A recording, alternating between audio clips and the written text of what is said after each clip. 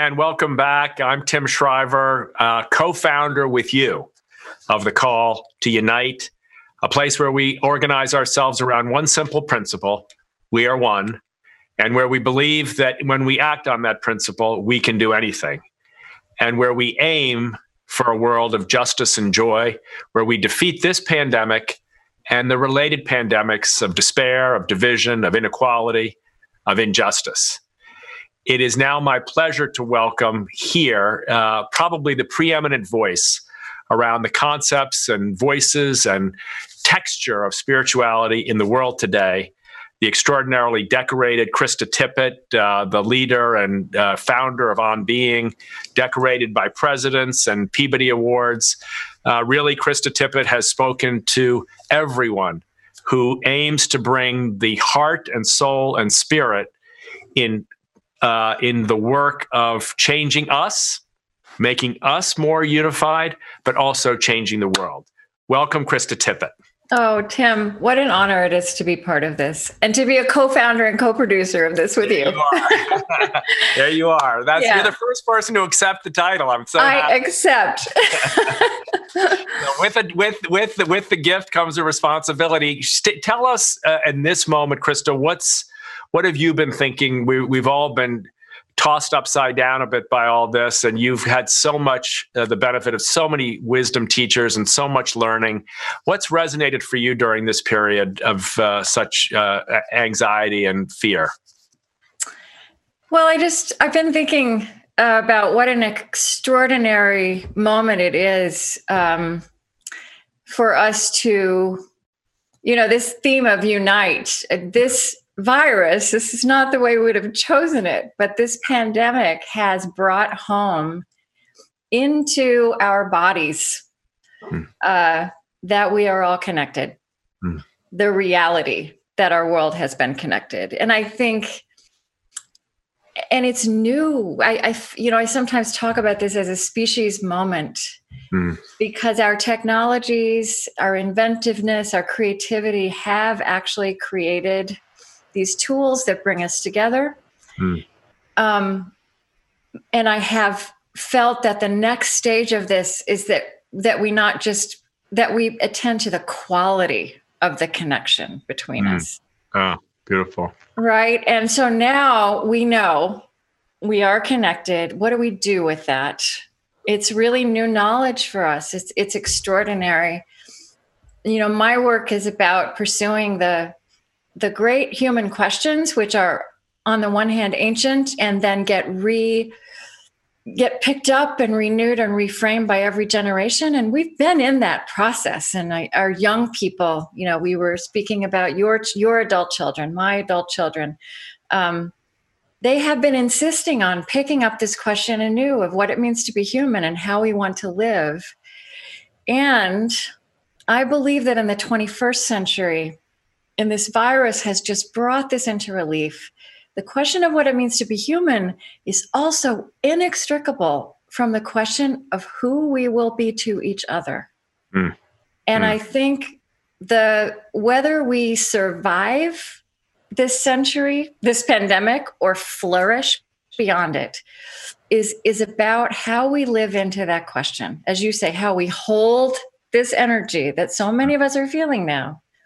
Let it really infuse who we are beyond this, how we live, who we are to each other. That is the path to flourishing. So I'm dying to ask you, I know that the next guest is fantastic. I don't want to take a second from your next guest, but I want to ask you, in the social and emotional learning field, my friend and mentor Keith Matheny sometimes talks about relationship deposits and relationship withdrawals. And he teaches young people how to make relationship deposits, how to build the connective tissue between us.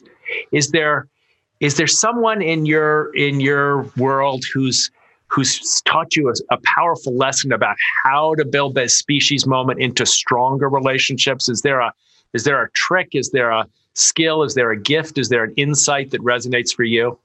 Oh, that's I'm going to think of that one thing 5 minutes after we get off. Oh, that's okay. You can answer later. What I was thinking about when you were speaking with David is I guess what what feels important to me now is that with all the variation in our individual circumstances, this thing has sent us inside in every way, literally, physically, and inside ourselves. We're all together in this, and we're all alone with this. Some of the, for example, I think paying attention to what's happening and taking in what we're learning. Again, even if we wouldn't have chosen this learning, like the fact that we have culturally started speaking in terms of essential and non-essential. That we have made this new distinction, and it turns out that those roles and that work, those people we are now defining as essential, are often the least, in many ways, the least valued and compensated people in our economy, in the way we've structured things. So I think part of the work, this kind of spiritual work, is noticing. I don't know who said, was maybe Simone Weil said that prayer is absolutely unmixed attention. So what if moving prayerfully through this time means that as we realize we are learning something, right? We're learning something that maybe has always been true, but we hadn't consciously let it into our bodies and our minds and our spirits. That we consciously learn that, and that we commit, we accept the calling. Beautiful. Let that form who we are and what we make on the other side of this moment of this crisis. Prayer is unmixed attention. Let it form us. Thank you, Krista, for being with us. I can't wait to hear from your next guest, who I'm another fanboy. I'm a fan of everybody on this extravaganza. But thank you for being with us on the Call to Unite and for helping us #answer the call. Well, you brought us together, Tim. Yeah. Thank you. So you get to introduce Christian. Okay. I think. Well, one of the things, so as I said, my project, my interest is in pursuing these great questions of meaning and of humanity. What does it mean to be human? How do we want to live? Who will we be to each other? And one of the things that I've started picking up in the world in recent years, and now is just moving forward with such intensity, is that poetry is a language, a form, perhaps more, perhaps the best form for getting at these raw human realities, and not just the question of who we are, but who we want to be. And Christian Wiman is one of our great poets, who I've been privileged to know for a couple of years. Chris, you're there. I just want to say hello to you from my quarantine in Minnesota to yours in New Haven, Connecticut. Good to see you again. I will tell everybody that Chris wrote a book which was published in February, which means it was written long before any of us knew the word coronavirus, called Survival is a Style. And this book has felt prophetic to me, the title alone. But I also, Chris, something that I think is so that just is so vivid in these pages and this poetry is you have faced your mortality in your life. This has been a defining thing for you. This diagnosis of cancer that came to you a long time ago that you live with. And as I was reading these pages of Survival is a Style, and it felt so prophetic, I was thinking that perhaps one reason is that, of course, we all are going to die. Of course, we all could face our mortality, but we don't. We get pushed up to that edge. But that is one of the experiences now in our world, that we all have landed back in our bodies, and we realize we are conscious of our mortality in a new way, all together at the same time. In some ways, our global experience has come around to be closer to the personal experience that you've been in for some time and been really working through by way of poetry and theology. Yeah, I think that's very true. I think some things actually don't seem to come into existence until we turn our attention to it, interestingly. And I think poetry is particularly good for that. I have felt that urgency for many, many years, and am feeling it collectively now in a different way. I think, I'm interested in what you said about poetry, because I think of two things. One, when this first started happening, we were homeschooling our kids like so many. I have two 10-year-old daughters, and one of the things that I found that we could all do together was read poems and memorize them. And my daughters and I actually memorized Jabberwocky together. We would do it while doing jumping jacks and while taking walks. And that's sort of a perfect example of one way in which poetry can work, because you don't know the meaning of that poem. It really has no meaning. It's just sound. And sometimes the sound of something can fix our attention in a way that a prayer can. Like you were saying, that quote by Simone Weil, absolutely unmixed attention is prayer. And I have found that my own attention has been very scattered during all of this. It hasn't concentrated me in a way. And the one thing that I can concentrate on is poetry.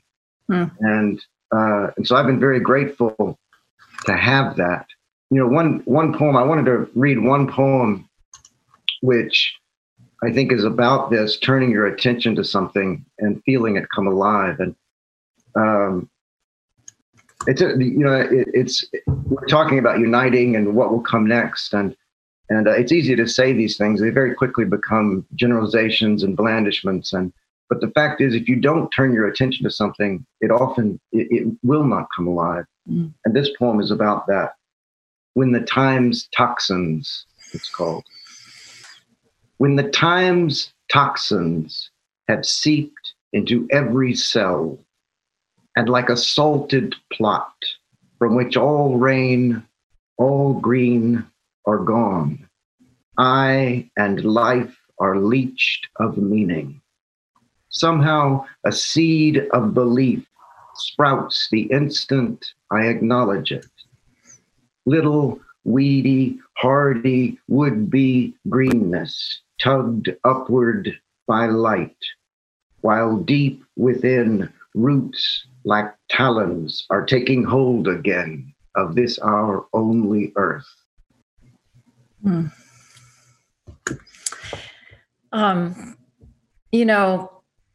Something that really jumps out at me in that poem. First of all, I so appreciate you saying that one reason, because poetry is it's just exploding, right? That's not a good word. We use all these violence and war metaphors, but it's everywhere. The young are discovering poetry. And for you to say that also, that one reason for that is that somebody said to me the other day, we're all grieving right now. We're all grieving, even if we haven't lost someone we love, we have lost the world we thought we knew. Yeah. And one effect of grief is a lack of concentration. And I actually think we don't kind of let that be true. And for you to say that poetry, it's manageable, but also what you just read is so visual and sensory. Just in a few, you're using words, but you're evoking all of our senses. And I've also been wondering if I feel like poetry is language, but it also lands in our bodies. Like it's something that unites our cognitive, our minds, our spirits, and our physical being, our physical reality in the world. Yeah, that's the poem you read just now. It's all there in just a few lines. Yeah, that's the relief it gives me. Is that sometimes it's what seems like difficulty, but it's actually not so difficult. It's simply the words working together. Like when kingfishers catch fire, dragonflies draw flame, and tumbled over rims and roundy wells, stones ring, where all those sounds can just kind of catch you up and make you. Actually, they release you from meaning. You don't have to worry about the meaning so much. Yeah, they release you from meaning, but they they mean in a deeper way. Well, they make us, just bringing all those things together, they plant us in our wholeness. Yeah. Yeah. It's interesting you use that word plant. That I realized when I was reading that poem that I listened to a sermon a couple of weeks ago by a friend of mine in Chicago, and he mentioned in the sermon that he had just learned that the roots underneath the tree communicate with each other. Yeah. And actually, when a tree, you've probably learned this in your program, but when one tree is struggling, the other trees will actually send extra nutrients to that tree. And when a tree collapses and falls over and there's nothing but a stump there, they will continue to nourish that stump. And you'll see these little things come up, little shoots come up in the stump. And those are called perfectly tributes. Incredible word. They're actually called tributes. Mm-hmm. And we saw one on our walk the other day, these little tributes coming up in the stump. And you think about the way we're united. I mean, we're united because the natural world is united. It's not something that we're forcing into existence here. Yes, I think that language of ecosystem that is fairly new as part of our vocabulary as human beings also helps point the way forward to this. How does a united work? We know how vital systems function in the natural world, and they teach us. Thank you so much, Chris, for your prophetic poetry and for joining us, and Tim for letting us be part of this extraordinary gathering. Thank you all for having me here. Thanks, Tim.